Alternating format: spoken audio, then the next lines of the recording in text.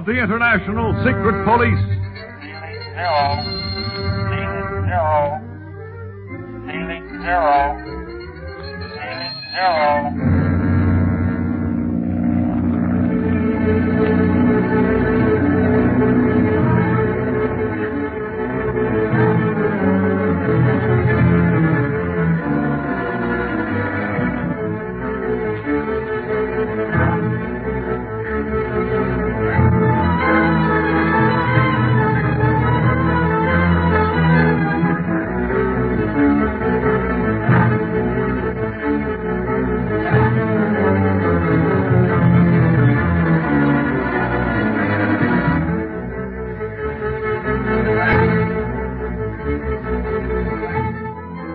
When Speed saves the life of Da Hua, son of La Chaux Tsi-ring, an important Tibetan, he wins the man over to the side of the secret police.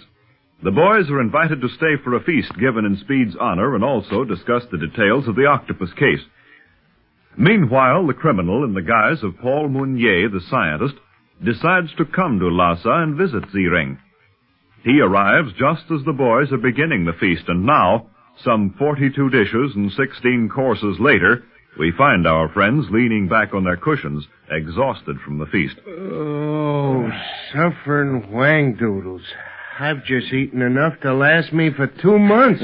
That's what you say now, Barney, but you'll be howling for breakfast the first thing in the morning. And now, if you will excuse me for a moment, I shall leave you and receive my guest, Mr. Mounier. Oh, shall I come along, Mr. Tsi-ring? I would prefer to meet him alone first, Mr. Barlow.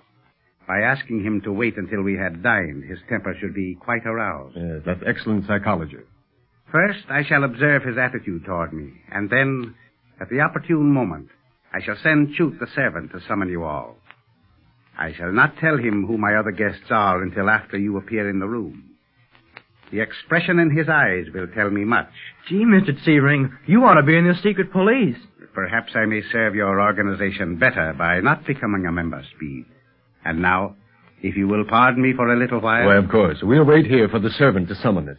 Thank you. And watch your step, Mr. Tsi-ring. You got a terror sitting in your front room. I do not fear a man like the octopus, Mr. Dunlap. My honored male parent is Phyllis. Too much so to meet such a horrible criminal as you have described, my friend. Well, don't you worry, Da Hua. I think your father can take care of himself. Where my stuff. Well, you didn't have to eat all of everything that was set before you. I didn't. Only ate half each course, and I did that because Chief Tipo said it was the polite thing to do. Didn't you, Chief? Yes, Mr. Dunlap, but I did not mean... Never mind what you meant. I was the only polite guy here. Rest of them hardly touched some of the food. Gosh, Barney, we've only got room for so much. By the way, Da Hua, will you go over this list with me to make sure I've got all the dishes down? Of course, Speed. But why did you write down all the dishes that were served? I want to show the list to my friends back home when we get back to America. They'll want to know everything that happened here in Tibet, even to what we ate. And I can never remember everything. Very well. But you will have eaten enough Tibetan food by the time you leave to remember it well, Speed. Now, read off your list, and I'll stop you if you have forgotten anything. Okay. Hors d'oeuvre, which were nuts and chilies. Then that big bowl of macaroni. Yeah, oh, gosh. Don't you like macaroni, Mr. Dunlap? Huh? Oh, yeah, kid, I liked it fine. Only hearing about it now so soon after that dinner, don't mind me. Next, the Chuit Sa, that's the Chinese vegetable, the sheep's kidneys, fish with vinegar, chilies and mustard oil, Chong Bi, another Chinese vegetable, and to increase our strength, Chinese slugs. Oh. Have I got them all so far, Da Hua? Yes, Speed. Then came the radishes, carrots, yaw's tongue, roast mutton, sheep's liver. Yeah, we ate every bit of the sheep, but the Never mind your wisecracks, Barney. Give the kids a chance. I'm not stopping them. Anyhow, you're supposed to be planning and shouldn't be hearing any of this stuff. Then we had shrimps, another Chinese vegetable, Chinese nuts, crystallized sugar, raisins, dates, almonds, shark's fin, Chinese peas. Brinjals, that Indian vegetable. Oh, yeah. Thanks, Da Hua. After that, we had roast meat with sea slugs, pastry puffs containing meat, peas, shrimps and wosan, another Chinese vegetable, stewed mutton, fish again, peas with sugar, bamboo roots, pears, young sprouts of pea plants sweetened, and then we had some more pastry puffs containing sweet stuff, fish and seaweed. This was supposed to remove hoarseness. Yeah, and believe me, I was hoarse from swallowing by that time. Fried mutton, fish abdomens, Chinese cabbage, and another bowl of rice. I guess that's all. All and enough. You have my sympathy, Mr. Dunlap. I need all your sympathy, Chief, and another pillow in the bargain. You are most fortunate that we are not at our country home, Mr. Dunlap. How come? Well, there, after a feast such as this, we go for a walk around the gardens, then return for tea and cakes. What? More food? Not only more food to eat, but more to look at. For after our return, the servants bring the raw joints of the meat that is left to show us what good meat we have eaten. Oh. Young master, Yes, Chute? your honored male parent requests that you and your guests appear in the visiting room. Thank you. Good. I've been waiting for this. Help me up off this pillow, will you, Speed? I can't move. Sure, Barney. I'm up. Never thought I'd make it. I am most anxious to look upon the face of this octopus. Well, you will see nothing to arouse your suspicion, Dawa. The man is a master at disguise and makeup. Well, you're better than the octopus at disguises, Clint. Well, thanks, Speed, but let's forget me for the time being. I want you boys particularly to watch your step. Don't betray by a word or action that you know Mounier to be anything but the famous scientist he pretends to be. You understand? Yes, sir. I shall not betray my innermost thoughts. You may depend on me. That's a good boy. Leave the talking to Barney and me, Speed. And Barney, you'd better not say too much. Don't worry. For once you can have the whole stage, old pal. I'll just be looking on and digesting my supper. All right, come along then. Odawa, you'd better go first since we're your guests. Of course. Through this door. Thank you, Dale. I am anxious that you should meet my son, Mr. Mounier. Since he must someday take my place, I wish him to know men of science. Tibet has a need for such men. I am as anxious to meet the son of such a great man as yourself, Honorable Tsiring. I have lived in seclusion since coming to your country because my work necessitated it. But hearing of you, knowing of the good that you are doing Tibet, I felt that we should know one another. Oh. Hello, Mr. Mounier. Honored male parent, I have brought our guest. Thank you, Dawa. You seem startled, Mr. Mounier. I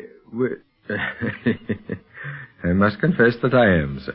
You see, I have met your guests before, under rather peculiar circumstances. Yes, that's right. In fact, we broke into your home to bring about our first meeting. Did we not, Mr. Meunier? That is correct, Mr. Barlow. Our friends thought me to be some sort of criminal, Mr. Tsiring. What was it you called me?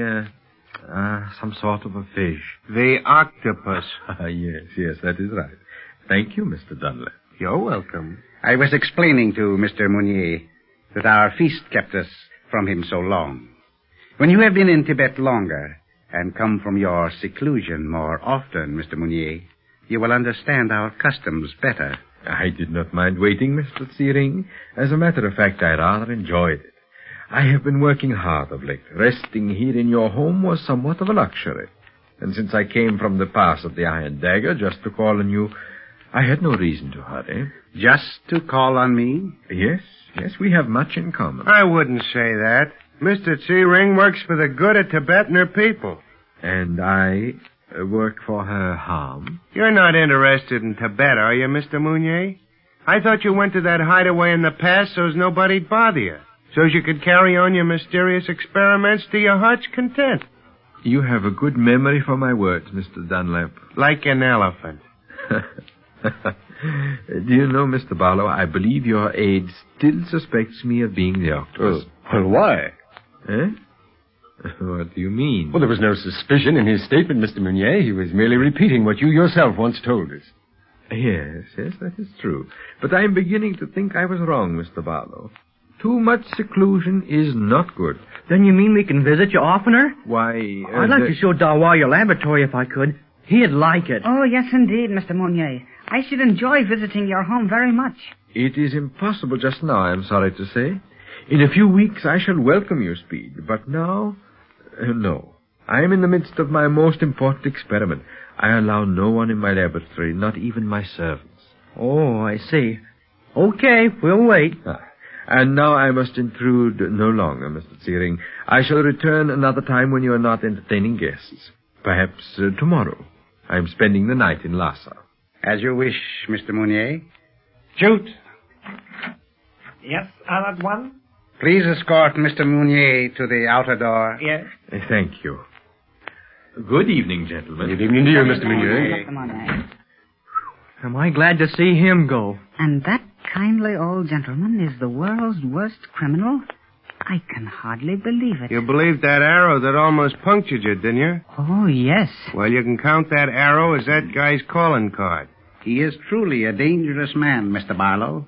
His eyes glittered like cold fire when you came in with my son. Well, I'm glad you recognize the evil in him, Mr. Searing. You must believe in our cause if you're to help us at all. Would it be well for me to follow Mounier, Mr. Barlow, to discover where he went? No. I can't ask you to remain on this case any longer, Chief Tipo. You've been ordered to return to Nag Chukar tonight. We can't interfere with your duties any more than we have. I must return, that is true, but I shall come back to Lhasa as soon as possible. Good. And I think you'll find us at Mr. Searing's country home. Huh? Are we going to take a vacation? Vacation, nothing.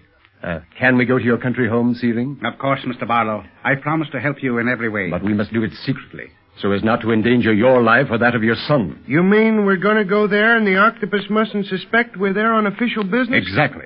I have it. We could invite these friends there for the picnic day, honored male parent. The day that is called Zamling Chisang, the incense of the whole world. It falls on the day following tomorrow. Dawa, you've got something there. But why do you want to go to the country, Clint? Because Searing's home commands a view of the Pass of the Iron Dagger. The octopus is up to something, since he was so insistent that we shouldn't visit him for a while. And we're going to find out what he's up to.